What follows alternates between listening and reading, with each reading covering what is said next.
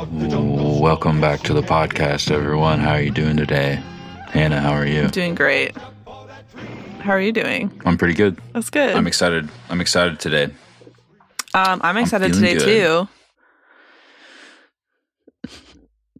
too. Great. Me too. Why aren't the answers coming off this paper? Today on the podcast, Hannah and I, we're just shaking things up a bit. We've talked about it before, but it's, what did you just say? It's July. I said it's the end of July and season 8 is finally over. And we're back to the books. Like Hannah said, it's the end of July and season 8 is finally over. Or it kind of seems that way a little bit now that we're post Comic-Con panel. Post uneventful Comic-Con panel. I was going to say, is there much to really talk about from that panel? Aside from everything that didn't happen at that panel? How did you feel about David and Dan backing out of the panel at the last minute? Was that something that bothered you? Was it something that made you laugh? And I'm also asking everyone who's listening right now. How did you guys feel about it? Did you know about that? That's a thing. It's not something that bothers me. I kind of chuckled to myself about it. I think that at some point we have to stop being mean to D&D a little bit, as much as like I feel like a lot of our anger over the last couple of seasons have been pointed in their direction, and I think some of it is warranted and some of it isn't.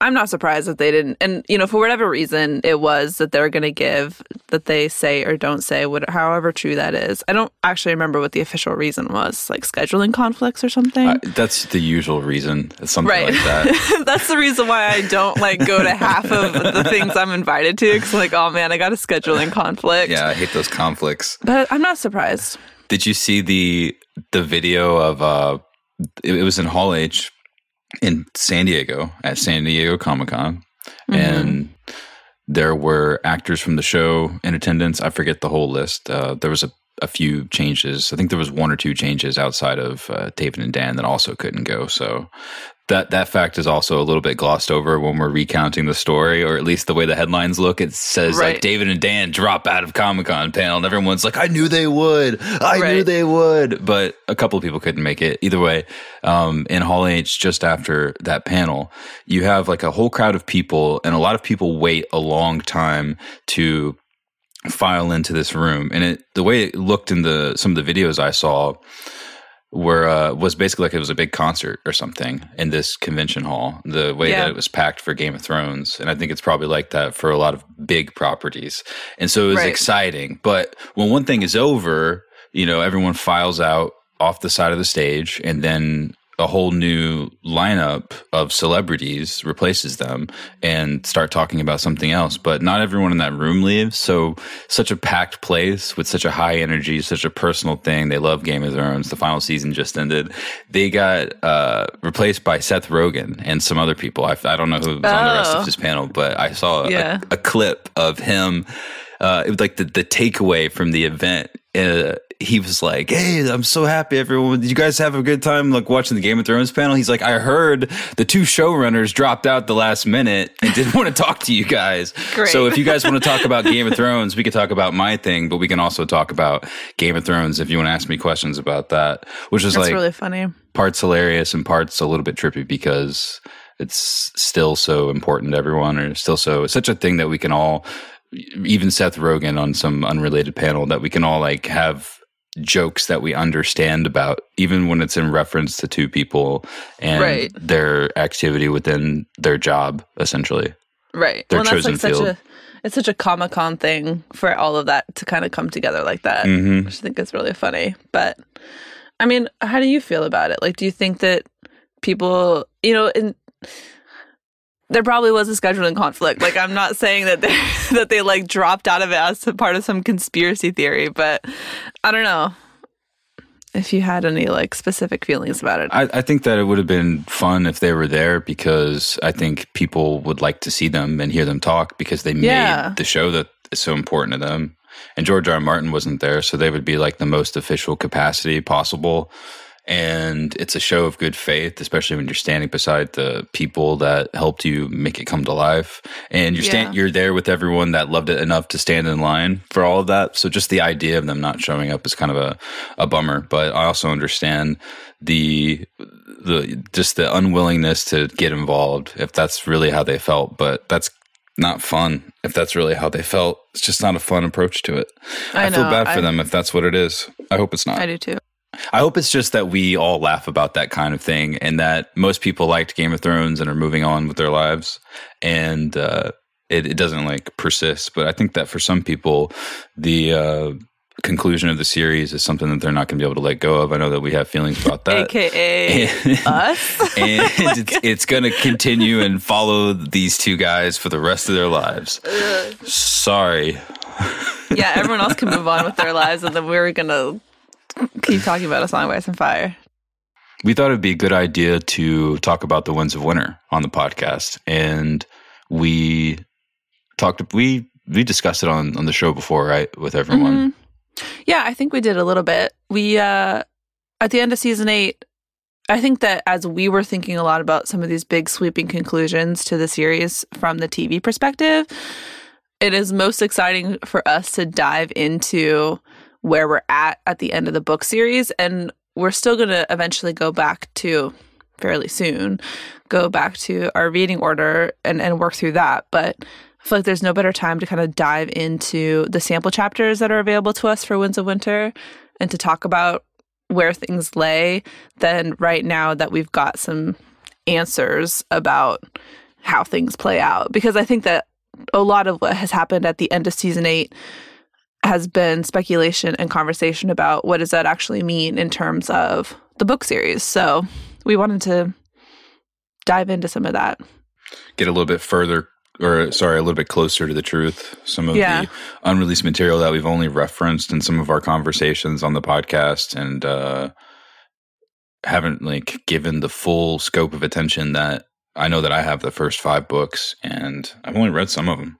Yeah, you have. That's the thing. It's also maybe a selfish endeavor because you were waiting to read the sample chapters until we talked about them on the show. And it's been really fun. We tried to record the podcast last week, but we had another technical difficulty because we were trying to record it with video. So that's going to happen soon, and we'll discuss why at the end of the podcast. But right now, we're just doing this episode normally. And we were deciding different ways to approach the chapters because they're all unreleased. They've all been released by George R. R. Martin as teasers, as excerpts for the upcoming book, The Winds of Winter, of which carries its own weight and lore. And if you're listening to this podcast, I don't think we need to make jokes for the next 3 minutes about that. No, we get it. But we decided to...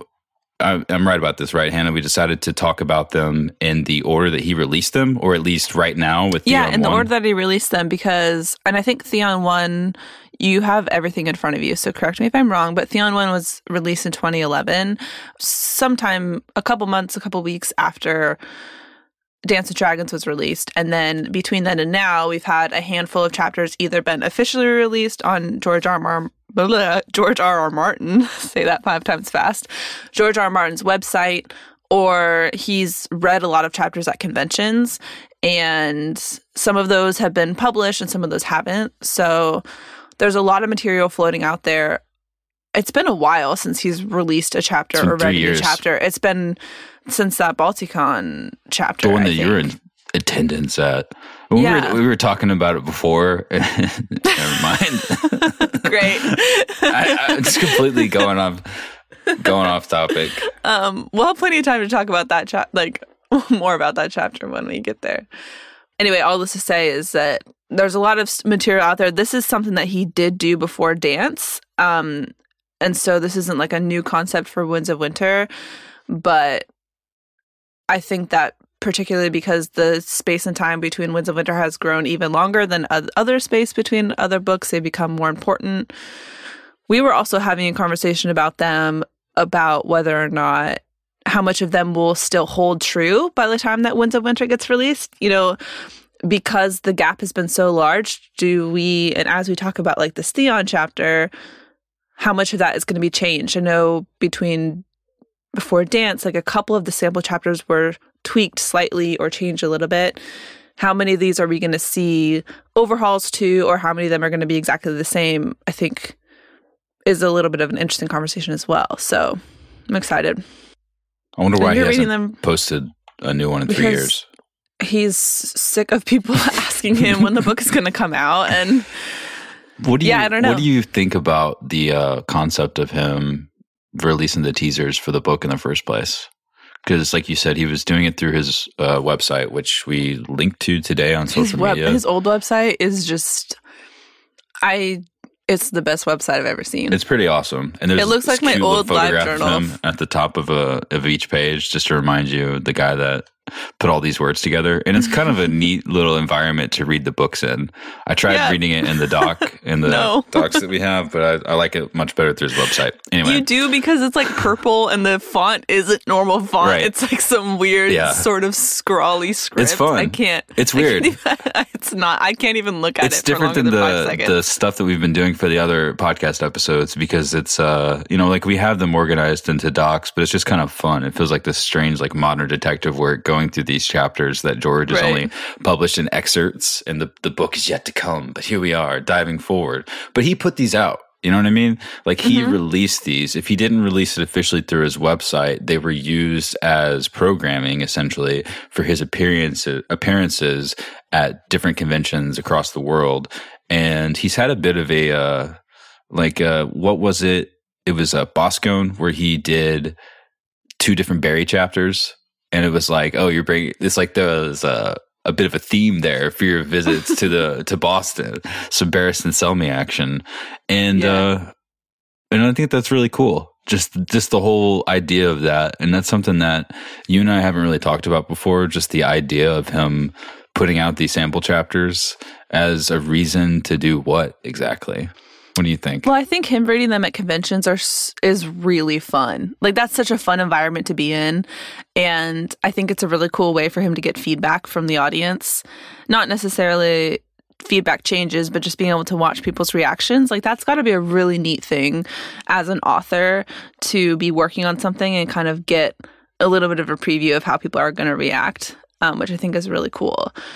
And I mean, I'm here for it. Obviously, I mean, I'm going to soak up every second of these sample chapters that we've got, because I think that as we're at the end of Dance with Dragons, like, that's the first thing you want is more material and new insight, and to continue to feed into what you crave, I guess. So I don't know. I think it's an interesting insight into what he's thinking about as he's writing and what he finds important. And some of these are chapters that he's writing specifically for Winds of Winter. I think a couple of them, and I can't remember off the top of my head, are chapters that were supposed to be in Dance, but ended up getting cut and things like that. It's a cool insight into the writing process. But I think it's just an interesting way to interact with readers as you're not able to get the book published right away. Mm-hmm. So you got to be really confident to do that. Like, I have these pieces of the book here, and my publishers are okay with it. That you're still going to buy the book. I know that that's an obvious thing, and that more people probably should do it. But I think that maybe more tightly quartered people or groups of creatives that are putting out these books, whether it's something that's new and that they have like a company policy about, or whether it's something that has sort of created its own importance through popularity, and now they're treating it with special, like rules. I think it's kind of a cool thing to still be as big as A Song of Ice and Fire, and to, at least for a while there, I know he hasn't posted a new chapter in 3 years. There's 11 chapters released right now of The Winds of Winter, and that's a lot. That's a big chunk of the book. Is it a lot, though? I know that it's going to be it is a lot. 11 chapters? Yeah, I mean, I guess you're right, but there's also think about when we were kids. Chapters. We got headlines of news whenever the title of the next Harry Potter book was finally released. And then years later, J.K. Rowling is talking to Oprah or something, and she takes out a piece of paper and reads the description of what Rufus Scrimgeour's hair looks like. And we're all like, oh my God, the snippet of the next book. But we have 11 chapters of The Winds of Winter right now. Yeah. Which is, so that's pretty cool. Yeah, it is awesome. As we mentioned, you hadn't read these before, and so this is your first time diving in, and you haven't even read all of them. You've just read a couple of them. how does it feel to have new material? I mean, I don't think a lot is necessarily come as a surprise to you, because some of it is just seeped into how the community talks about A Song of Ice and Fire. But what's it like to dive into Winds of Winter for you for the first time? I'm pleasantly surprised how much hasn't really been translated through the overall conversations with folks. And I'm not really sure how to feel about that. Like, maybe not everyone has the same experience with The Song of Ice and Fire as me. Maybe reading these books is an ultimately personal experience that we can talk about on the podcast right now. I feel the sense of space in Stannis' tent, and the way that Theon is hanging from his shoulders, from his wrists above him, and the way that Maester Tybalt walks in and out and glances up at Theon hanging, and I'm like, oh, it's good to have some new story back. Yeah, and to be back with just Stannis. The overall feeling. Of course, yeah, no, that part is awesome. I've been surprised by some of the things that I've read, because I feel like they come from another era, another time inside of the artistic representation of what's inside of George through his writing. Seeing some of those choices laid beside each other are evoking themes that I'm not used to seeing, and I don't know if it's the Winds of Winter specific or if it's just a product of the current age and the way we're all moving forward and making our stuff and then engaging with our stuff. And I'm excited to get into talking about more of that as we go through the rest of these sample chapters. Mm-hmm. But yeah, it's been good. And it's also exciting. Well, one, it's exciting to be with Stannis, but Stannis has been dead in the show a long time, so cool. But for me specifically, just because Theon at the end of season 8 was such a poetic and probably the saddest part of the seasons for me, to come back to him and to look at how he is in this chapter in Winds of Winter and be back inside his head as he's still very much in the early stages of his potential redemption arc, if things turn the way that they did in Game of Thrones, was really neat, because that was such a poignant end to his story for me. And so I'm really, really excited to have that in some small way #confirmed, and to be able to then track that journey as he eventually gets to the point where he can not unright his wrongs, but maybe sacrifice in order to kind of pay some of those debts. But it made me really excited, because I've always really enjoyed Theon's character, but something about season 8 has made me love him even more. And so to start with Theon back in the Winds of Winter is, and has been, and whatever, an exciting prospect. So I definitely agree. We got a little bit of a window into Theon's redemption when he was carrying Jane across the snow, and she says to him, "You saved me," even though it was cloistered and isolated and Crowfood was near, and everything about Theon feeling potentially proud of himself or feeling good about the situation, even though it was really scary, is about to be washed away. There was that moment after he was carrying her, because he landed on top of her, broke her ribs, that he felt a little okay. Right. And it's cool to be, we're separated a few chapters from our last journey with Theon inside of Winterfell in our A Feast with Dragons reading order. And so it's a little weird right now because I'm in a bit of a time hop, but sorry. Apart from the fact that life is hard and we're facing an almost guaranteed demise unless Tycho Nestoris wants to tell us what he knows. Pretty much looks like this is all just a case of borrowed time. And it sort of feels that way until the end of the chapter. And it specifically feels that way when we're seeing Theon feel like death is the best end to his story at this point. It's like, please just take me across the frozen lake and kill me at the werewood tree. But that's really not how it is. So it still feels, for the time being, even though it's a new chapter, and it's I guess this is going to be the beginning. It's Theon 1, so it'll be somewhere near the very top of the Winds of Winter. It's very much an opening scene for a whole new area for him and all of the characters, for his sister, potentially even for Stannis. He has there's so much new stuff, but yet it feels like the end of a lot of other things. Yeah. And that's really fun for me to experience at the top of the book. I wish we had the rest of it, obviously, but the way it fits in is going to be really neat. Yeah, because it brings up a lot of questions. There's a lot of new stuff, but not a lot of stuff necessarily happens. And so it brings up a lot of questions about what we're going to see Stannis do, how the Boltons and their attack, potentially how that's going to go. I think that we get a lot of questions near the end of the chapter about what's going on with the Three-Eyed Raven or Bran, or something is happening at the end of the chapter. There's questions about the Iron Bank and why, what's his name, Tycho Nestoris is even there in the first place backing Stannis. And we get more insight, into, because the last time we see Theon at the end of the last book is their jump. And so this is us realizing that he didn't die, basically, in that situation. So I like that it wasn't a complete BS reason, that it also bolsters the intensity of the current winter state. Mm-hmm. And that was a little bit mirrored by the freezing of Stannis' inkwell at the beginning of the chapter here. That's just how it is. I mean, his fall was broken. I feel like they could have been a bit more clear with that on the TV show, but I was a lot more pleased with the explanation for exactly what happened, with their escape in this way. About how they flew. Yeah, that was weird, right? There's so much strange in and out of reality with Theon in this chapter. And it doesn't feel like it's because he's stressed out. It feels like it's been put on by the sort of acceptance of how things are, and maybe this slight reprieve from being with Ramsay, and he thinks he's going to come back soon. So this is just sort of like, you can't do anything to me. He's ultra confident because he's not yet back with his torturer. So he's just sort of grateful. It's like this strange gratefulness that's underneath everything, that's sort of coloring his just not taking anything seriously. Mm-hmm. Yeah. And I think especially as he tries to describe how the type of damage that can be inflicted on everyone who call that was the part Ramsay, where he got serious and a little bit bummed out. He's like, Ramsay's a real deal, and don't call him a bastard. He's terrifying. Don't call him that.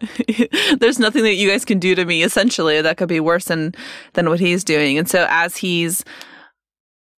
we see him sort of starting to regain some of that consciousness, in the sense of he's been through hell and back again and again and again. And it's the way that we see it in Game of Thrones is that he gets rescued and then he's over it. Basically, he has a 3-second conversation with his sister, and then he's freed and back to normal after going through everything that he went through. And so this is obviously a more nuanced insight into kind of what that recovery is going to look like as he flows between these different realities that he's been living in as he's been tortured.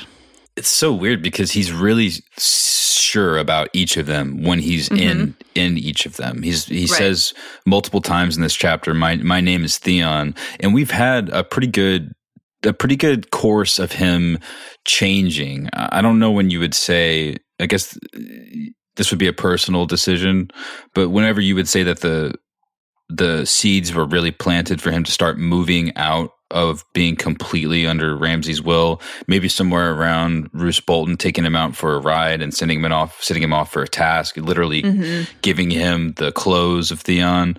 But we've had a lot of time doing it. Right. But it's like you were saying, it's so psychologically absolute because we're not being treated to a montage of it, and then we can move on and explore Theon as he's become Theon again himself. It's still right now at this point, we're reading a sample chapter from the unreleased Winds of Winter, and he's still having a lot of trouble holding his identity. And he probably will throughout, my guess is throughout a decent chunk of Winds of Winter, because even as he's having a conversation, or as he's recalling back to a conversation that he's had with his sister, somebody who's so incredibly familiar to him, he is trying to pull up he won't let her call him Ramsay a bastard or all that kind of stuff, while he is explaining everything that has happened and begging for her to understand that he didn't, in his head, that he didn't kill Bran and Rickon, and that she has to understand she's my sister, but don't call him a bastard. So even somebody who's so familiar to him as his sister, I think that a lot of that will probably be untangled in conversations that the two of them eventually have. And it's a weird time to be so strangely connected to your training with Ramsay. The moment that you're describing is when he came upon their village, the Crofters village and everything for the first time.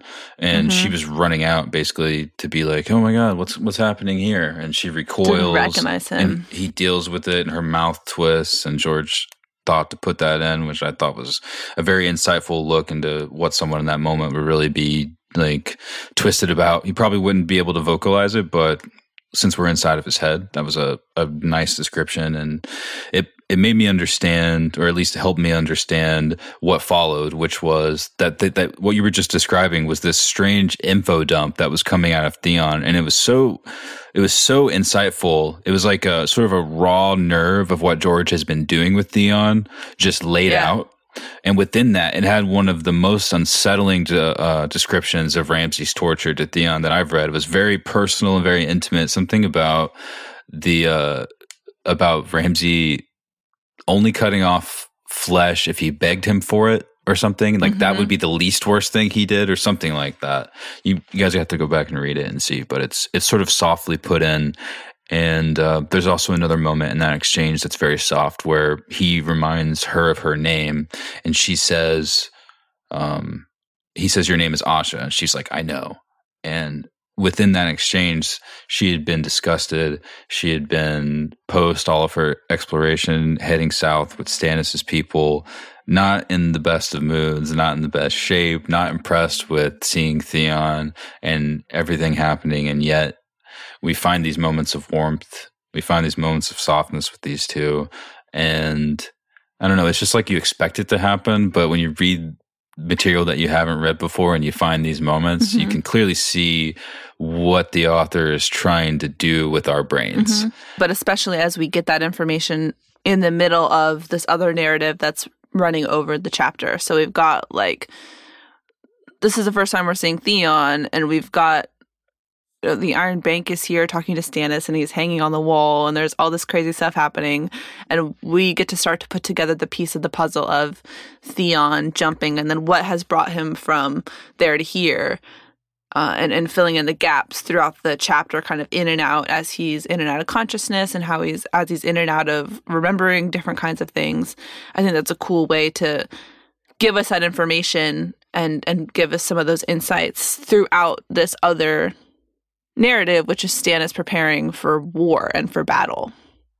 It's so cool because we're putting together the pieces of both of those stories at the same time. What Stannis knows about and what he's thinking about, and also what happened to Theon exactly. Like, it's not exactly clear what happened to Aenys Frey and what the Umbers are doing until we get further description down probably at least 3/4 through the chapter, and we understand more about Theon's story, about when he came over.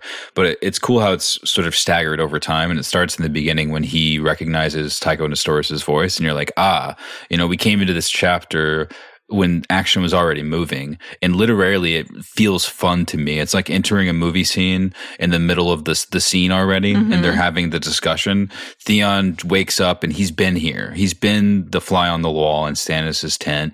You know what I mean? He's heard conversations and negotiations, and it just makes the place feel more alive. And I like the device of revealing that information sort of like slow burn, slowly over time, about from both sides of both Theon's perspective and then Stannis's, and of course having Bran and Brynden Rivers there the whole time just adds this level of it's like hilarious.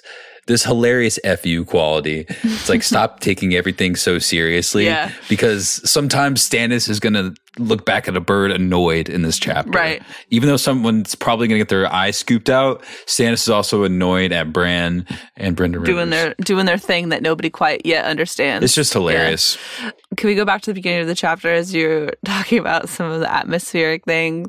The best thing about the beginning of the chapter that really sets the tone, and it's like, yes, Stannis, I missed you, is when he is trying to sign all these papers for the Iron Bank, and his ink is frozen. And so instead of just taking 5 seconds to thaw out the ink and then go forward and sign, he stabs his thumb and blots the ink from his thumb, and is like, I'll sign in my own blood. That ought to make your maesters happy, or your masters happy.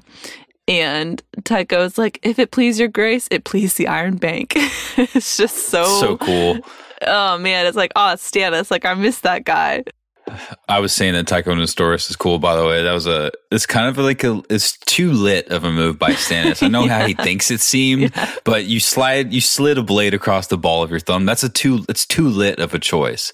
Like, I know where you're coming from, but I think it says a lot about just sort of the state of affairs with Stannis and his whole party. And I think it's later, in my mind, just made my ideas made stronger by his whole exchange with Justin Massey.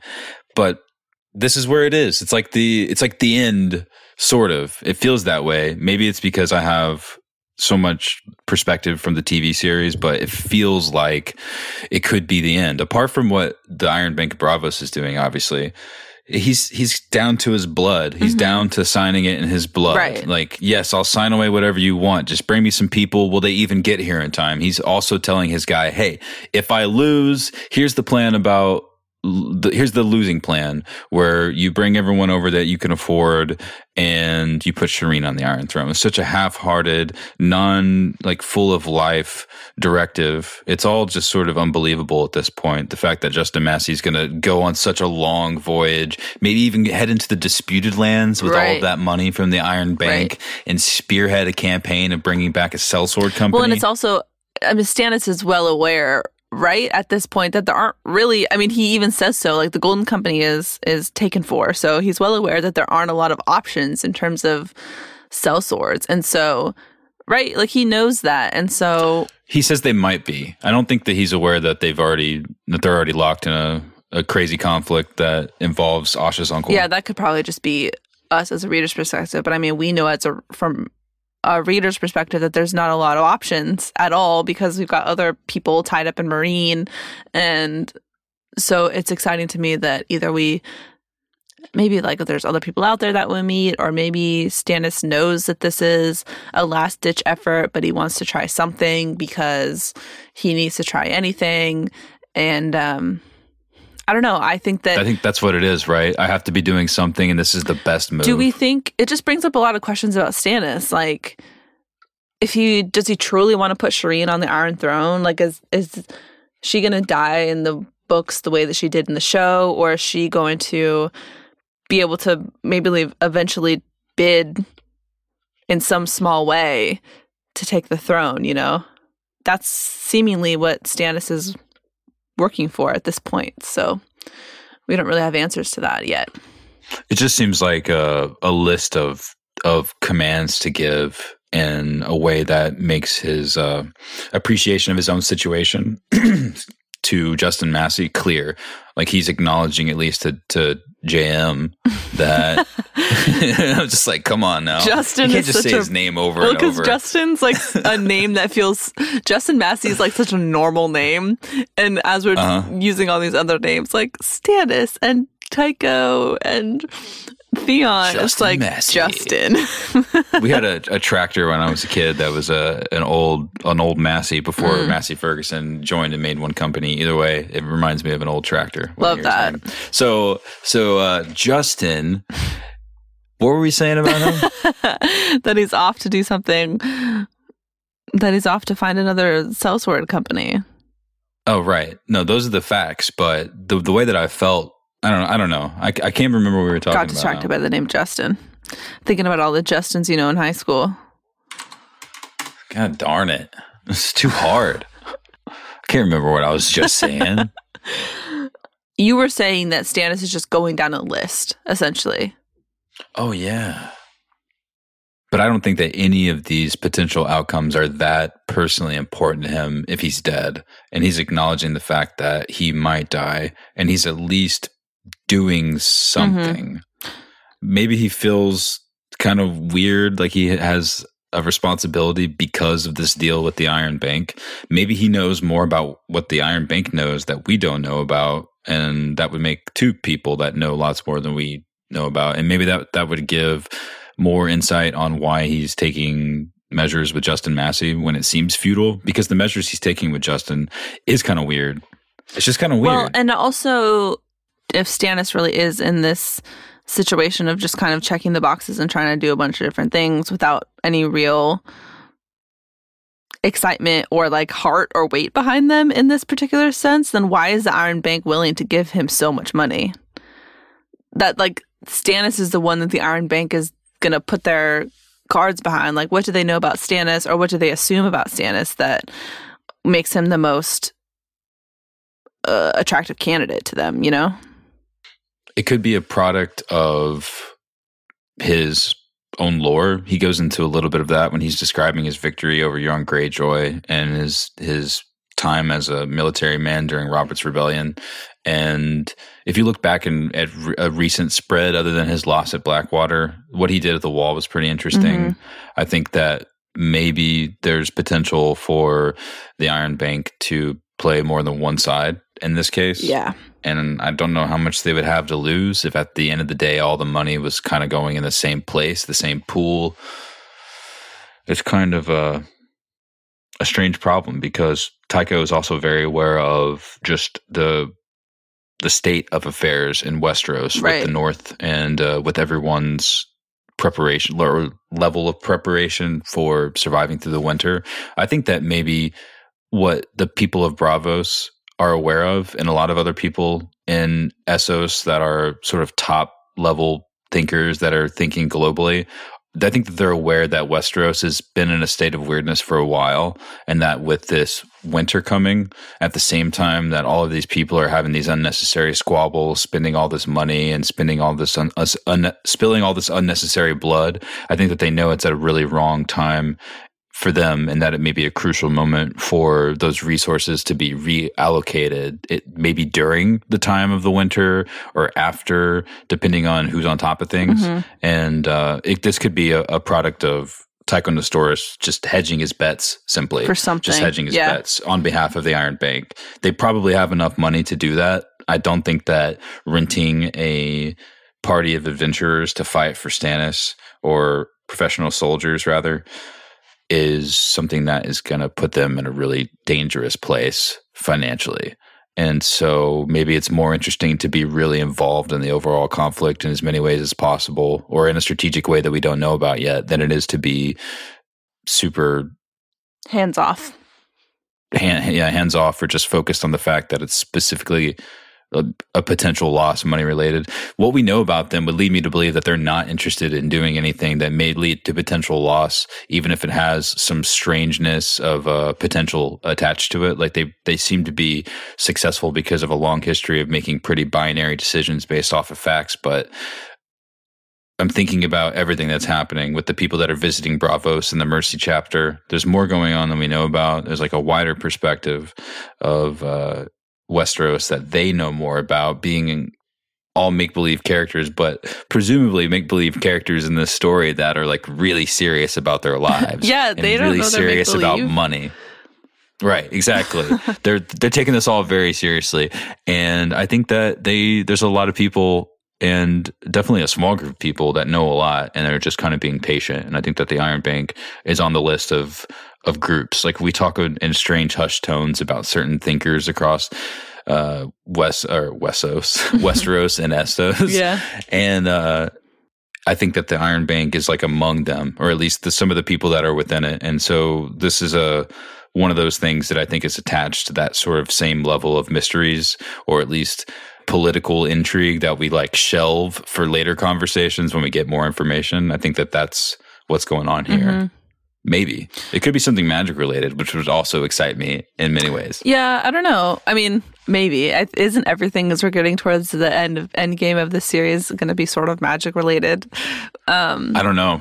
I think that might be wishful thinking. And I think you make an interesting point of there's so much chaos that you got to back aside. And Stannis is somebody who has a legitimate claim to the throne and is also as wild and out as he is when he signs things in his own blood. Like, he's pretty level-headed, and he's got a militaristic mind, and he he doesn't have a lot of support necessarily, but he's probably a decent candidate. It's just interesting to me because you look at other people who seem to be more powerful, and I know that like the Iron Throne right now, or like not the Iron Throne itself, the Lannisters, they owe a lot of money to the Iron Bank, and so there's a lot of other stuff going on in there. But I just think it's interesting that that Stannis is one that they're choosing. Like the Iron Bank is not going to back the Lannisters right now, even though they have a lot of resources, because they already owe them so much money, right? Part of that is the guarantee of potentially getting your money back in lieu of losing it all. The way that they could get all of their money back if the Lannisters lost is if they had some kind of a deal with whoever was in charge to recoup their losses from the Lannister land itself. So if we're basically plundering the Westerlands for their gold and other resources to pay back the Iron Bank plus interest, that would be something that they would be interested in. They could make that deal with the Lannisters themselves where it's like, okay, we'll help you, but your debt is going to have to be re-honored in a serious way. That does seem kind of unlikely, especially after you set it up that way, especially after there's so many other people that have the potential to make new deals with them that don't already owe them money. But I'd have to know more about like what the people that are associated with the leadership think about the Lannisters first off, and like how much their hold of King's Landing and of the West and different places and their strategic alliances with people that have lots of power, like how much that matters and how much that would be factored into what they were doing necessarily. But I think that it's really interesting that they're so involved. And I think that with Stannis so casually mentioning sellswords in this chapter, even more so, some of these themes that seemed like they were Daenerys only related in the early books, these other lands are just like leaking all over Westeros and making their way all over our story. And I think it says a lot about the influence of foreign lands moving into Westeros, and seeing this guy here so calm, cool, and collected, but yet so eager to leave before this fight breaks out, I think says a lot about where certain interests lie. And I think that we're going to be shown a really probably nasty truth that's going to involve people that don't deserve anything getting things that that people we care about should have, and we're going to be really mad about it. Yeah. And I think that's going to suck, but that would be kind of cool. It all depends on how this goes. I didn't expect there to be a little just like a sort of miniature tale of feelings and emotions tied up within all of the military stuff, because life and death has always been more interesting to me when it comes to characters that are put in a position where they might leave the story or not. So it's like, let me put some of that emotional stuff on standby. Like I haven't been thinking about Shireen or Stannis' relationship with his daughter recently, or where Melisandre might come in and influence him to follow through with the act that we saw on the show. I've been thinking more so about, okay, well, this is where he dies, right? This is where he falls, and everyone that we know that has been with him falls, maybe besides Asha and Theon for strategic reasons, because they're probably going to be expensive captives if the fight does happen. But presumably Stannis would be too, but I guess it'd be good to take him down and just get him out of the way, because I guess no one else cares about him. Right, and like Stannis, I think he's an interesting captive, but in terms of information that could aid in the fight against whatever other enemy is out there, it's like he's such a big guy that you can't risk him escaping, like a la Jaime Lannister or something, you know? So right. I think you just do away with him and let it be that. Right. I just, like I said, I've been thinking more about who would win. And within that, there's this story with Theon and his sister and everyone else that's there that we had time traveling with. And this chapter, if you didn't read it for a good, like if you didn't read all the way through A Dance with Dragons and go right to the available sample chapters, if you had a gap of time, coming back to this like has a bit of a sweetness, because you're reminded some about those people that you traveled through A Dance with Dragons with Stannis' company, through Asha's eyes. And you don't want them all to die in this way. No. And you don't want the people that we like inside of Winterfell to die either. And you're like really curious about Mance Rayder at the same time, and also really suspicious about everyone's information. Right. And the way that matters to us is basically shown with the situation with Stannis and the maester that was from the Dreadfort and was so traveling bad for that with the guy. Karstarks, Maester Tybalt. Yeah. That's that this is a scenario. Like, this is where it matters. I don't know if it matters much outside of this, how it makes us feel and how it directly affects the person, especially in the situation with the Boltons and Stannis, because they're right beside each other. They're right here. They know where each other are. They have maps. Presumably that's the worst part. Yeah. He'd been giving information for a while, so they were like prepared and really expecting him. But when they get here to this place, he presumably gives them a strategic layout of the place so they can make a military plan, which is going to be a lot more effective. It's already super effective to ride against these guys with better arms, with more people, and with better rest. But to also have the map, it's really puts them at a disadvantage because they're going to be able to be outsmarted, basically. Right. Or at least have the potential to not have the high ground, or at least have the potential not to have the geographic capability to outsmart them based on the education of the enemy. Right. But that's really it. These weird suspicious people, like who's telling on who, it's kind of coming to a head. And that's what I was talking about at the beginning of the discussion, the sort of transition into it's like an end, but also a new beginning. Makes me really excited for the Winds of Winter, because it seems like it's going to be something unlike we've read, because this has elements of everything, and it's just being presented in such a beautiful, simple manner. I know that the Harry Potter references are sometimes ridiculous on the podcast. No one's complained about it yet, but someone probably will now. I got this overwhelming feeling when I was reading it and rereading today, and I wanted to text you about it, but I don't want to like plant ideas inside of your head and make it unfair before the discussion. But didn't want to show your hand.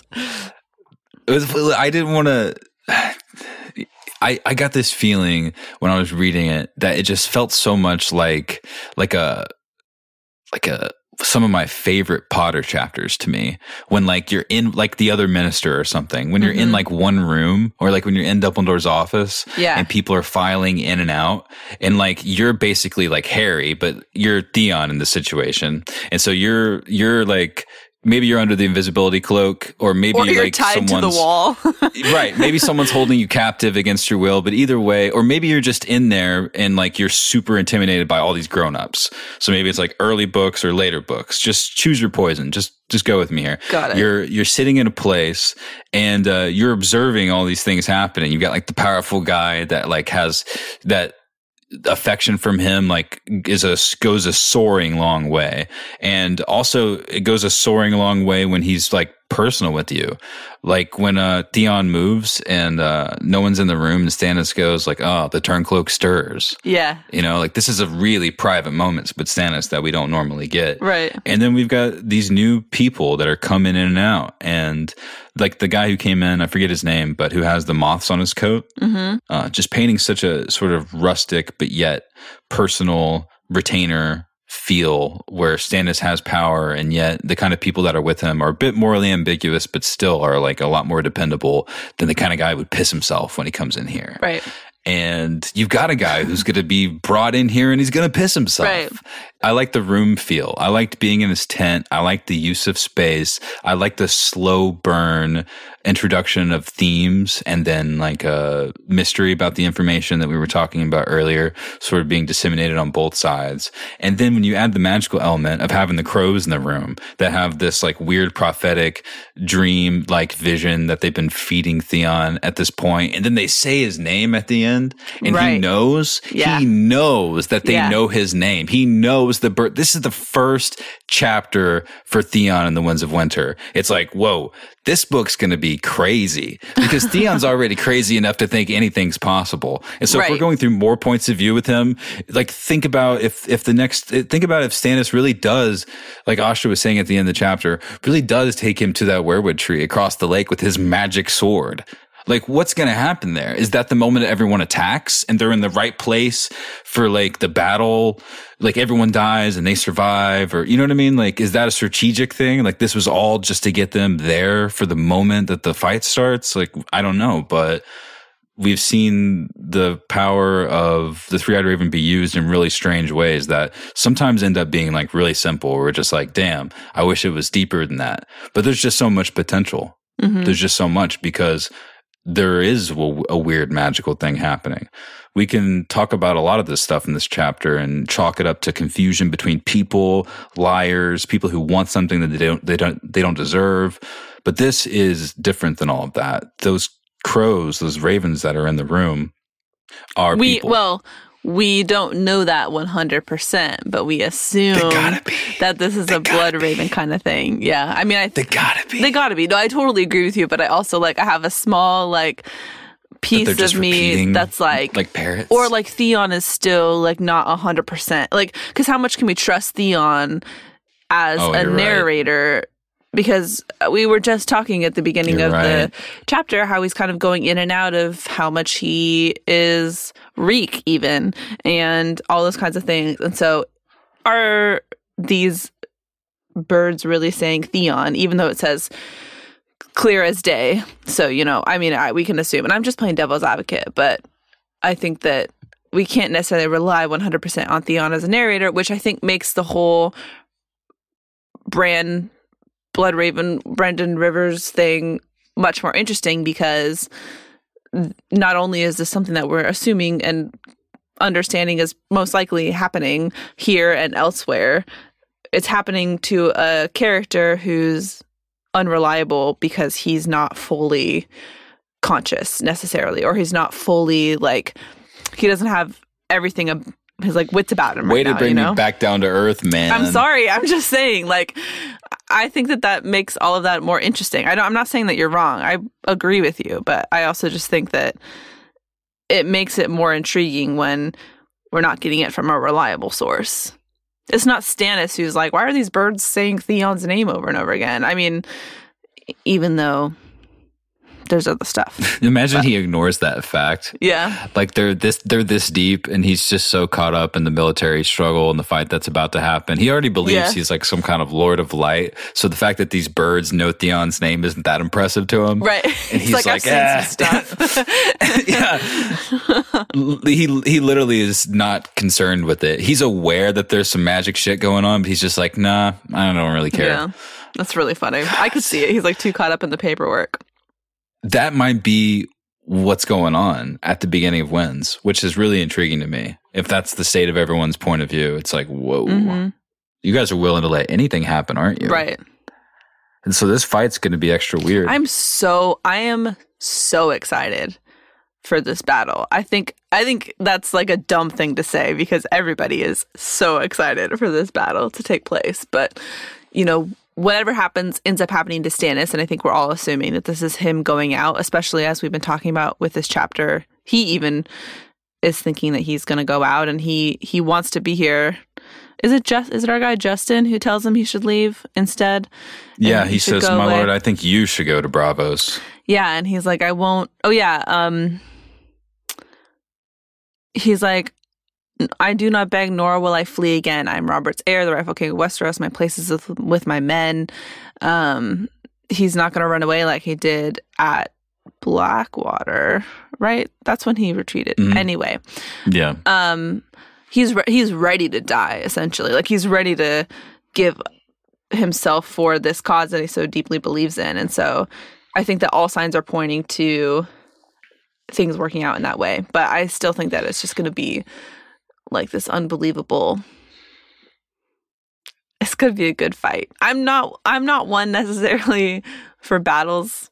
I'm kind of the whole political, all these people coming in and out of Stannis's office and so good. That stuff is boring to me. To be honest, you don't like it? No, I thought that you would like it. Oh, interesting. It's not that it's boring to me. So what do you, if you don't like that, what do you like? Because just political maneuvering and battle plans and all that kind of stuff. I'm just kind of okay, that's kind of boring to me. That's not typically what I'm super intrigued by, but I'm very interested in what it's leading up to because the buildup has been coming for so long that I'm more focused on kind of like all those different little pieces than I would typically be in some sort of like setting the scene for a large battle. This is exciting because, yeah, no, it does. It does. I think it's funny because basically what you're saying is like the crazy, intense, actiony thing. Like you've been convinced, even though it's not your normal thing, to be pumped about it. Mm-hmm. Yeah, and that's what you want out of the book. Exactly. You want that to happen. You don't, you know what I mean? Like you want to be invested in a certain flourish, and you use the flourish, or rather the author does, to give you the information, but to also like give it to you in a fun and enjoyable way. And you're ready for the crazy shit. I'm ready for it. You know, aren't you ready for it? I'm enjoying this though. Okay. I'm definitely ready for it, but I just when Maester Tybalt was in there and he knelt and then glanced up at Theon, I was just like, I love books. Yeah. I just love books. I like the way this goes. I like reading books. This is so You've only fun. had 2 weeks. You only had 2 weeks with this chapter. You're not ready to move on good. yet. Definitely not. I'm really interested to see now more than ever, especially after the kind of chapters we've had with Stannis. I just haven't felt that invested in what happens to him because it seemed like it just doesn't matter. But now, like, I have this time with him more to be reminded that he's a person and that there are other people with him, and there's other people backing him, and like, yes, yeah. I'm really excited to see how it goes. I hope that it doesn't end the way that it did in the show.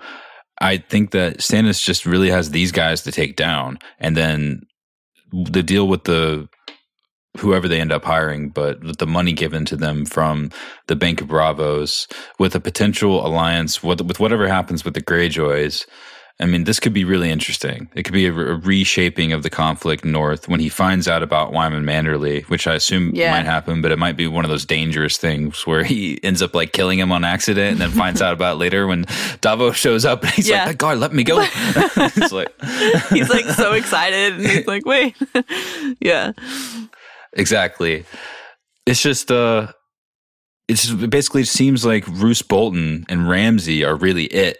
And those nasty guys taking out all this potential goodwill that these guys might share after defeating their enemy sounds discouraging to me, but that's usually where things go in stories like this. Like it allows us to explore the things that we don't want to happen because it's in a safe way. It's in a book, and we can explore our feelings and explore loss and all the ways that George R. R. Martin sees fit through these characters. But I don't think that he's going to do Theon dirty the way that Stannis presumes to take care of the situation. And I don't know if anyone feels that way. So it's not going to happen, right? Well, then how's he going to do it exactly? And it's not just going to be an event that's like isolated. Like I said, I think it's going to involve just the whole conflict in general. Like it's going to happen perfectly at the time that all of this is going on. Right. And with all the stuff that we just described happening, hanging in the balance, pretty cool and exciting. It is exciting. And you talked about this earlier, but the fact that the action is still coming to a climax at the beginning of Winds of Winter, I think that we've spent a lot of time in Dance and through our Feast of Dragons read-through, building up to a lot of these big things, and we're finally going to start to get some payoff, I feel like. And I feel like that's going to come quickly throughout Dance. Nope, throughout Winds of Winter. We'll get to the end of these sample chapters and start being violently angry that the book isn't out yet. Yeah, well, so we can look forward to that, everyone. So what do you think? Was this good, like engagingly fun for you? So you're not like much for the political intrigue, but for me, I was just wondering like who knew what and how Stannis was going to tell him that he knew and stuff like that. Yeah, it's not like the political intrigue that I'm not interested in. It's like the battle plans. Yeah, which I guess is kind of the same thing. I don't know. I like this chapter. I like this chapter mostly because I really like I was saying at the beginning of the episode, I really enjoy that we're with Theon, especially coming off of season 8. It's so nice to be with Stannis and to be reacquainted with him. and to see him near the end for him. And if there's magic weaved all throughout this thing as we're meant to believe, I think that that's a really exciting prospect, because that's a piece that's been missing from the narrative of the TV show for a long time. And so I'm just excited. So yeah, it's good to have it just be the talk, at least on the podcast, like have it be the sort of atmosphere the of talk what's of the going town. on. I like that though. I like it the way the chapter ended. It's just a promise again of just weirdness. Yeah. I was like, okay, I'm here for all that weirdness. That's strange. He's so smug about this fact. But wouldn't you be if birds were shouting your name after people were deciding what to do with you? Yes. And how to kill you? Yeah, you're like, Crazy. not all is lost. They know my name, he thought. Yeah, that's a weird thing. But good for Theon for getting closer to being Theon. All that Reek stuff is super rough. That rhymed. I'm going to go ahead and read that part that I found. Is this going to be your own? No, it's not going to be my own, but I just wanted to read it because I quoted it earlier and I didn't get it right, and it's really weird. This is Theon talking about Ramsay. He says, "Don't you call him that." Then the words came spilling out of Theon in a rush. He tried to tell her all of it, about Reek and the Dreadfort and Kyra and her keys, how Lord Ramsay never took anything but skin unless you begged for it. He told her how he'd saved the girl leaping from the castle wall into the snow. We flew, let Abel make a song of that. We flew. The we flew thing is interesting. I don't have anything to say about it other than it's interesting. Especially if we're... he was just doing... Go on. Well, especially if we're thinking that of like Bran is here, and flying and all of that kind of thing, I think adds to some interesting, like what Theon's purpose is. He was just talking about with Asha in that same moment. He was part of his info dump was talking about the swords missing from the crypt and how the Stone Kings were angry, and if that was immediately followed by the old gods communicating, he like acknowledges that the old gods communicate with him through the trees, that they know him. Yeah. And then, like you said, we flew.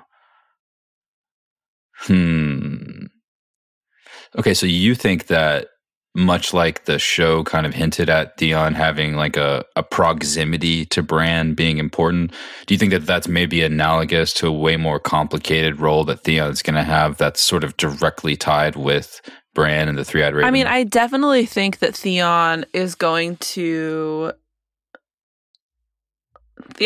going to have some sort of redemptive arc. And I think that based off of the whisperings that are either happening or that he's hearing inside of his head, the connection there to me seems pretty strong. And do I think that he's going to be standing in front of Bran with a sword in his hand as the Night King is coming for him? I don't know about that. But I do think that he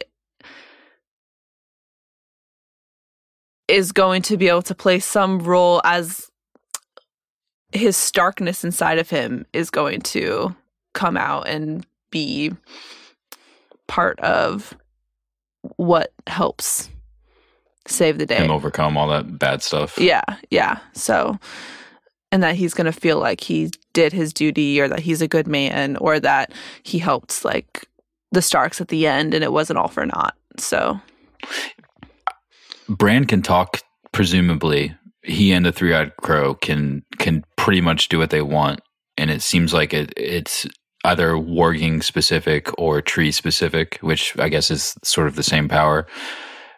I think it's really interesting how, I guess it's because in the way that Theon's like just fed up with this scenario and like letting stuff come at him in real time, they kind of treat Theon like, oh, there's no reason to even be secretive to this guy. Like, we can directly troll him. Like, we can just say his name to him because he's done so much bad shit. Yeah. Do you know what I mean? Yeah. Like, he owes us. He's our guy. And that's what makes me think that he's going to have to be like sort of like poetically aligned with Bran in this plight. You know what I mean? Kind of like a surrogate Hodor after the fact. Like, dude, like you're a bad dude.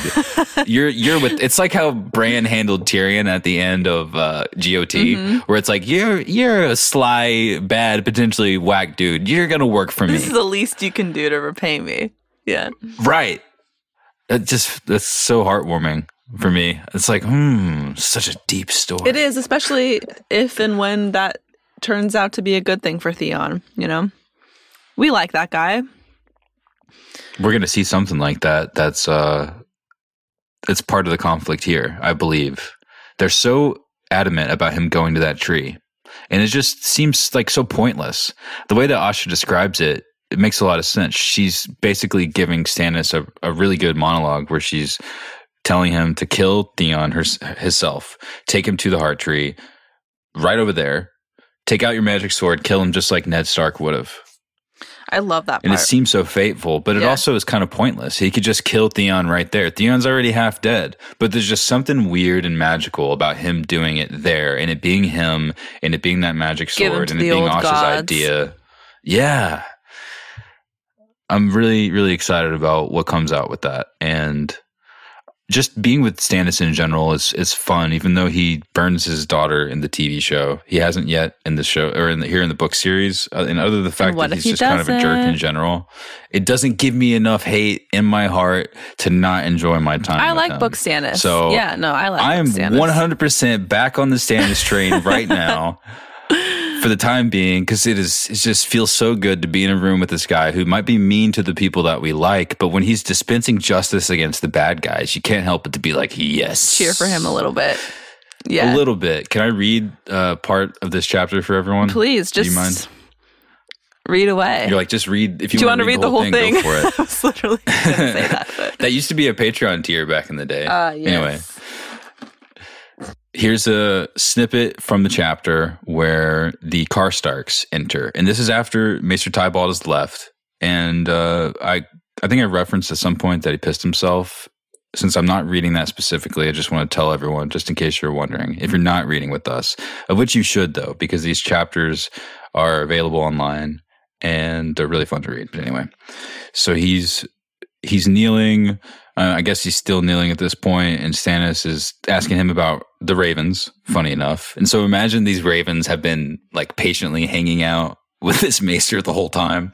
Waiting for their time to shine. Waiting for their time to shine. I don't think that they've been inactive. I'm just assuming that they've been saying weird stuff to this guy for a while, like making this, like probably encouraging this guy to be a turncloak. Yeah. Also, like encouraging him to do like weird stuff, or like telling him to go to the bathroom at certain times, like when a certain guy is going to walk by because they know like something embarrassing would happen. Yeah. I'm just imagining some hijinks, like them having fun with this guy because he's like not very brave. He has like no spine, and I think that they tend to punish people. It seems that they tend to punish people like that, and maybe Bran's like, maybe he's a little bit into that too. I don't know. So he's kneeling. Stannis is asking him about the ravens, and he's like, yeah, only certain ravens that come along in 100 years can remember 4 to 5 places. We learn a little bit, which is nice. It's like a miniature info dump about the technology of the ravens, and I don't think we've gotten such a literal representation of this fact. I know it's something that people have probably looked up that have watched the TV show. They're like, how do these ravens work if they're a little bit nerdy and interested? I know that if I wasn't making the podcast, that would be something I would be looking up, especially after all the worrying and stuff happens with these ravens. I'd be like, well, what's all this deal with these birds? Like, why is this so important? Like, why is the art on this show? Anyway, I'm getting off topic. Just read your piece. He like does the trick mid convo, and he's like, so is that bird going back to the Dreadfort, or if I flew them, might I find it goes to Winterfell? And he pisses himself. Oh, I feel so bad. Because he's scared. Yeah, because he's been caught. I feel bad for the guy. Too bad. So they don't know what to do with them. He threatens him in like a really fun way. He's like, he harkens back to Maester Crescent. He's like, yes, I respect your order very much. I have lots of knowledge. You don't need to tell me your vows. Like, save your weird like excuses. They're not going to work on me. I'm probably smarter than the guy that you're used to manipulating. So no thanks. He brings in the Karstarks, and this is the part of the chapter I wanted to read. I just wanted to give a little bit of perspective about how he handled the first guy, the guy who was like part of their company that was doing something bad that I don't think he found out directly, because he had a letter on his desk at the beginning of the chapter, which I'm guessing, and other people guess as well, was the information, or was a letter from Jon saying that the Karstarks are Turncloaks, which he knows about. But I don't know if he specifically called out the Maester or if he would specifically know that the Maester. So it's kind of interesting how that all went down. So that's how he dealt with the Maester. But when the Karstarks came in, this is what happened. Like the main guys. There are no chairs, the oaf observed. One of the ravens screamed inside its cage. Anything that they do in this chapter has me laughing, by the way. Just one of the ravens screamed inside of its cage. Okay. Only mine. King Stannis sat in it. It is no iron throne, but here and now it suits. A dozen men had filed through the tower door, led by the knights and the moths and the big man in the silvered breastplate. You are dead men. Understand that, the king went on. He just gets it right out of the gate. You are dead men. Understand that, the king went on. Only the manner of your dying remains to be determined. You would be well advised not to waste my time with denials. Confess, and you shall have the same swift end that the young wolf gave Lord Rickard. Lie, and you will burn. Choose. I choose this, one of the grandsons seized his sword hilt and made to draw it. Proved to be a poor choice. The grandson's blade had not even cleared his scabbard before two of the king's knights were on him. It ended with his forearm flopping in the dirt and blood spurting from his stump, and one of the brothers stumbling for the stairs, clutching a belly wound. He staggered up 6 steps before he fell and came crashing back down to the floor. After that quote, I don't have this copied, so I don't know the words exactly, but I believe what happened directly after that was that the two main Karstarks, Arnulf and the other one, didn't move at all. Yeah.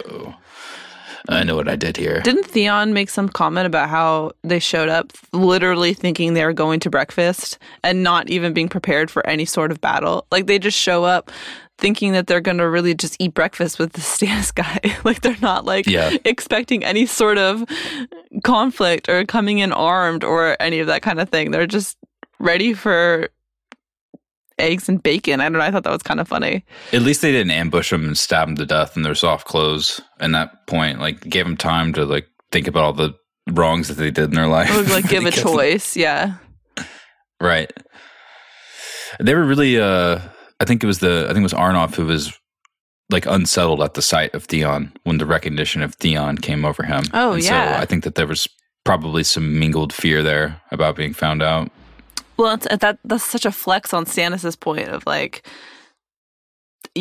Theon is here. This is what I do to my enemies, or this is what I do to Turncloaks, or this is the kind of power and capabilities that I have. So that's what he said to Theon in that scene after that action just happened. Stannis was like, I don't want them, get them out of my sight. I'll think about what to do with them. And he turns to Theon and says, "This is what I do to Turncloaks." Mm-hmm. It's just that level of intimacy that they hold throughout the chapter, even among all their guests, is so interesting to me. The way Stannis dials into the people that we want him to dial into, he just does it without fail. It's like he knows, real knows real, basically, in this sense. It just sucks that he's not more of an outstanding character for the reasons we want him to be, because few people vibe with as many different people in these books as Stannis does, ones that we really like. It's kind of interesting. Do we know, and probably there is an answer based off of chronological context in the books, but I just don't know the answer to that, how long Theon has been here with Stannis? How much time have they had together? I don't know the answer to that question, but I think that lends itself to, it seems to me that there's been at least a little bit of time passing. Otherwise, some of that familiarity and intimacy that tends to be there, I think, has probably come from a little bit of time. Not a lot of time. I mean, there's not a lot of time, but, a couple days or so, Yeah, I think it's probably something like that, because his shackles haven't wore through his skin or anything. Right. It says that his weight has almost it's tearing me from my body, my shoulders from my body. My own weight is doing this, but he hadn't been completely hurt. You know what I mean? Right. So it's a measured approach to his torture or whatever. Not a very fun idea. I mean, we're saying all this nice stuff about Stannis. Meanwhile, he's got Theon hanging in a corner. Yeah, no, but in his defense, every single person wants him dead for different reasons. Right. Theon, Stannis is doing Theon a favor. Kind of. Maybe. Not really. Theon wants to die. What do you think is going to happen? Like, do you think that Stannis is going to win this fight, or do you think that he's going to lose? And also, do you think that Justin Massey is going to turn his cloak, either with the money or before he gets the money? Stannis makes some sort of comment earlier in this chapter about how he's got an upper hand because he's talking about the phrase and like the quality of their soldiers. Yeah, and he says something about angry foes don't concern me. Anger like makes men not able to perform, essentially. I can't remember. I'm looking for it. He's basically kind of talking about how I found it. He is talking about how Bolton has made a mistake, that he could have just starved them out, but instead he decided to send some forces along, even if they're not his best, or even if it's just half of them. And that all of this is going to be to his advantage because I don't know why he says it's to his advantage, because he's dumb. I think it's his resolve. Yeah, exactly. Right? Like, he's naming all of these facts, and he's saying, we're going to hold our ground and yet, anyway. Here we are. We're going to win. We're going to, he says, like, we're going to use this ground to our advantage, is what he says. And Theon's like, he's like, we're going to do better. Yeah. That's so attractive, though. Like, it really emboldens you to Stannis' cause if you don't completely hate the guy, when you hear how just sure he is that he's going to beat these guys that we don't really like. But that's always the case with Stannis, you know? And that's the thing, is like, there's part of me that absolutely, not part of me, my whole being that wants the Boltons done with. And if Stannis is going to be the guy to do that, then that is an extremely exciting prospect to me. But I just think that the way this chapter is set up, and kind of some of the conversations that Stannis is having with JM and taking clues from the TV series, that I don't think that this is going to go well for him. But we'll see. What do you think? Do you see him surviving at the end of this? No, I think it'd be a good opportunity to show like a changing of the guard and have some crazy stuff happen, and force Jon to be sad and to also do stuff, and also to remove an opportunity for Jon to have someone like Stannis in his life still, especially with like the power of having just beaten the Boltons. Right. But I do welcome the change, not just because I've seen a similar story play out on the TV show, but because I really like the idea of Stannis being around in the end game. I think he's just awkward and strange, and I think he'll become more awkward and strange once his power is taken away from him and he's still alive. And I don't know what that's going to look like necessarily, but I just hope he wins, because I don't like the Boltons, and I'm not really one for seeing the bad guys win. Even if it's in a safe story context, it just always annoys me. Right. Especially when there's someone as useless as Ramsay Bolton. Right. To me. I don't get the appeal. And not quite as interesting. So it's like Stannis' story and who he is as a character is somebody who I'm much more interested in following along with, regardless of him being a quote-unquote good guy or a bad guy. Yeah. Essentially is what I'm hearing you say. I'm also really interested in seeing how everyone out east that has power and the desire to mess around with what's happening in Westeros, like, I want to see how that goes down. And I also got to say, shout out to the rest of the sample chapters that we're going to be reading, especially the Barry chapters. Like, holy crap. Like, I know. You can spoon feed that to me if you want. All the things that he notices, let alone when he sees the ships.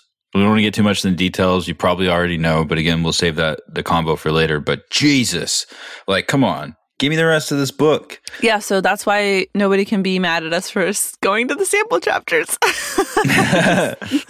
We'll be back with A Feast with Dragons We're soon, but this is a nice little like time. We're spending a little bit of time doing some new stuff after the punch in the gut of season 8. I guess the main plot being revealed through the finale of GOT. There's still so much to get into when it comes to the nitty gritty to the story, and the potential for there to be so much more than we previously expected. So thanks for listening with us a lot. We're excited about doing more of this and getting it started and like falling into the rhythm of keeping the thoughts and desires of these characters in wins and at the last part of A Dance of Dragons like fresh in our minds. And hopefully that will help drive the likelihood of the universe to manifest the winds of winners sooner rather than later. What do you think, Hannah? At the end of season 8, I think something that we kept saying over and over again to ourselves and also on the podcast was how much left there is and how much interesting story there is to tell and how much we can learn from the last couple seasons and knowing sort of some way when, how, why things possibly come to an end. And so, yeah, I mean, I'm excited that we can dive into that together. And it just is really nice to be back to the books, which I think for many of us is where we fell in love with the story in the first place. And it feels good to have some like real interesting analysis to kind of go through. And especially with Winds of Winter, when there are a lot of questions that we don't have answers. And not that we have answers to questions at the end of A Feast of Dragons either, because we're really getting to the end of that as well. So we're just in a time where we've got more room for theories and these more open-ended, broader questions about the series, which is really what we're all here for anyway. So yeah, I'm amped. We're going to do our owns right now. We only asked for owns today, so I think we only have one own from you guys. We only asked for owns. I encourage everyone. 1 hour before we decided to record. Read these sample chapters if you haven't. It's really fun. I think you're going to have a good time with it. That being said, what is your own? I want to give my own to something that we already talked about in the end, and you pretty much already read it, but I want to give my own to it anyway, which is Asha talking about Ned Stark and all of that. Should I read it again? Did you read it or did you just describe it? I think you just described it. Stannis says... It was almost like you were there though, right? It was. I mean, truly, like you really did a great job. Stannis says, your brother must die, and Asha says, then do the deed yourself, your grace. The chill in Asha's voice made Theon shiver in his chains. Take him out across the lake to the islet where the weirwood grows, and strike his head off with a sorcerer's sword you bear. That's how Eddard Stark would have done it. Theon slew Lord Eddard's sons. Give him to Lord Eddard's gods, the old gods of the north. Give him to the tree. And anytime that we continue to see Ned Stark's influence, I'm a sucker for. So, own to that. Right on.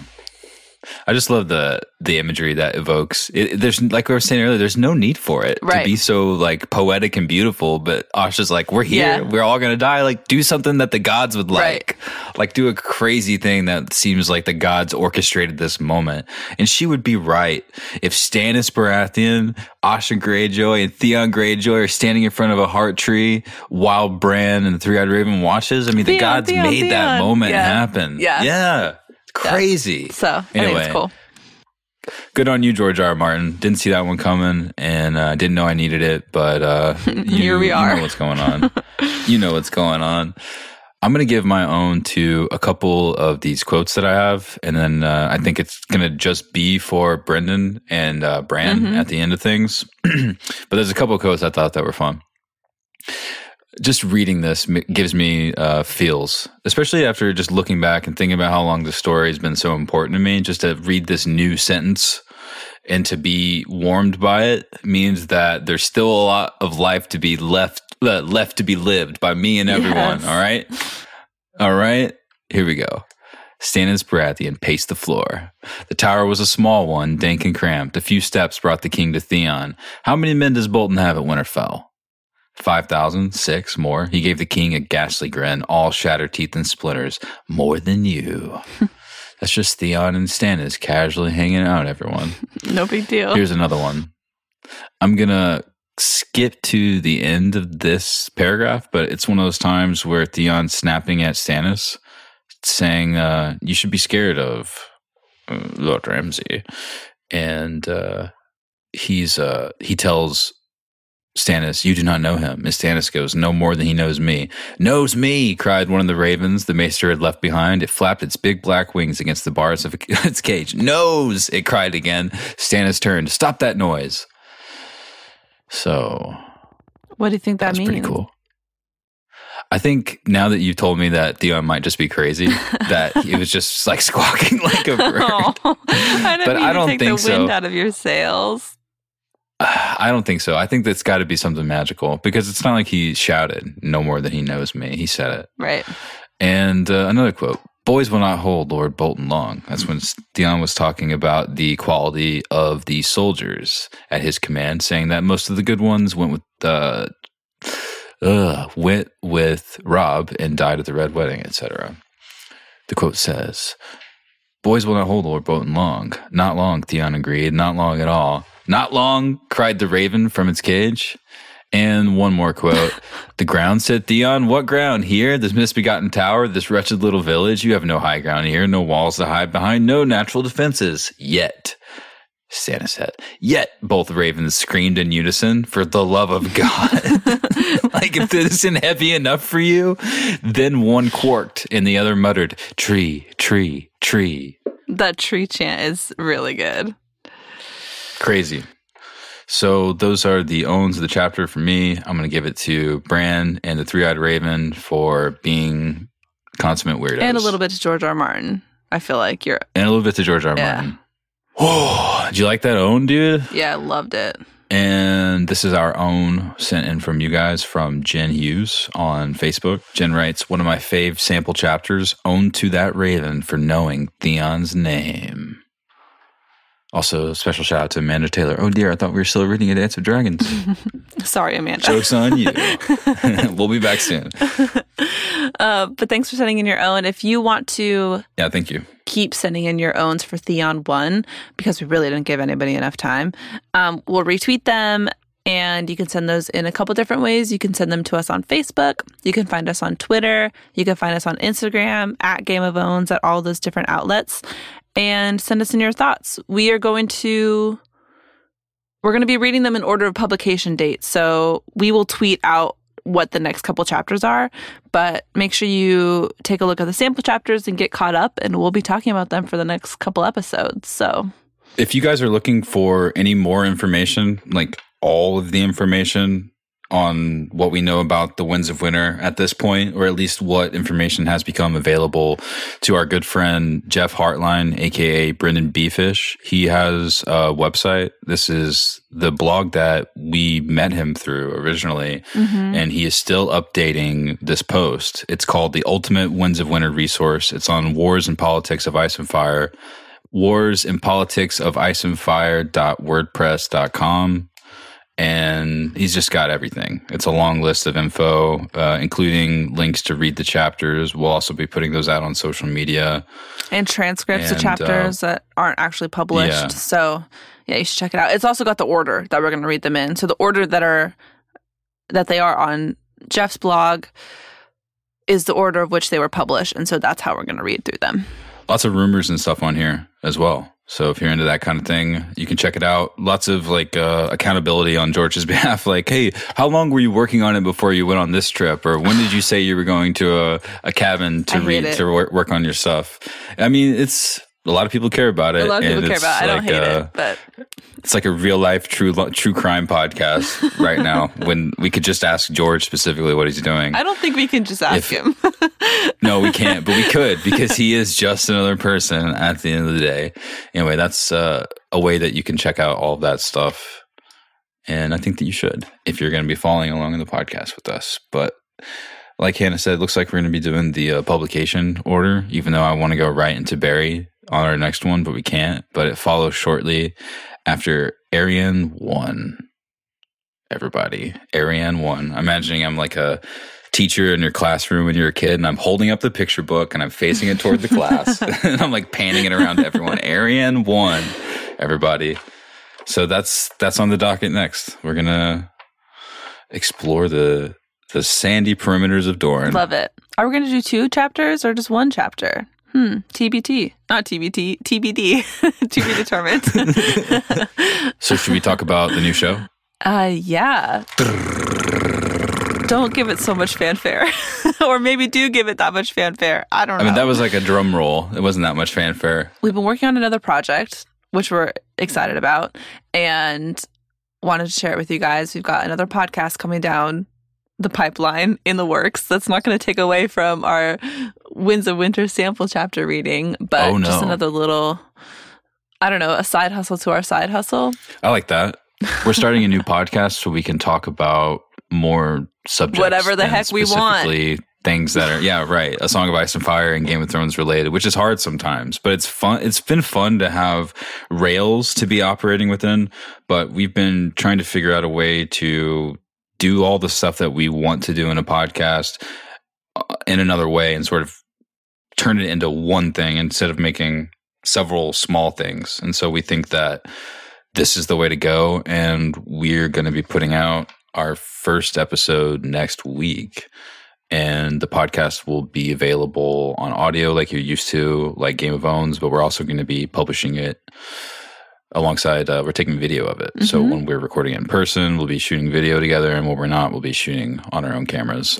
Basically the same way that we're making Game of Thrones now, but we're going to add another layer to it because it's going to be a lot harder to do that way. And we're trying to do something that's challenging and fun and hopefully engaging for everyone.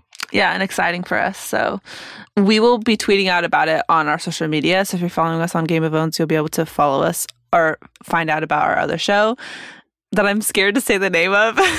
I'm not scared to say the name of it. Wait, you should say the name because we were going to leave that episode up. We have an episode for the podcast right now available that you can listen to right now, but we're going to delete it and make a new first episode because our video messed up when we made it. It's rough and we didn't know what we were doing or what we wanted to do. So, well, don't expect much more, people. But true. Yes, that we're live streaming it on Instagram and the video messed up.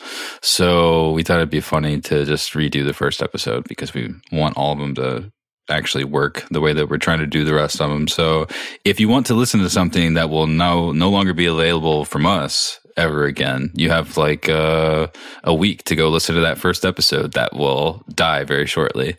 Who's going to say the name of the podcast? Who's going to keep dancing around it? I'm not dancing around anything, dude.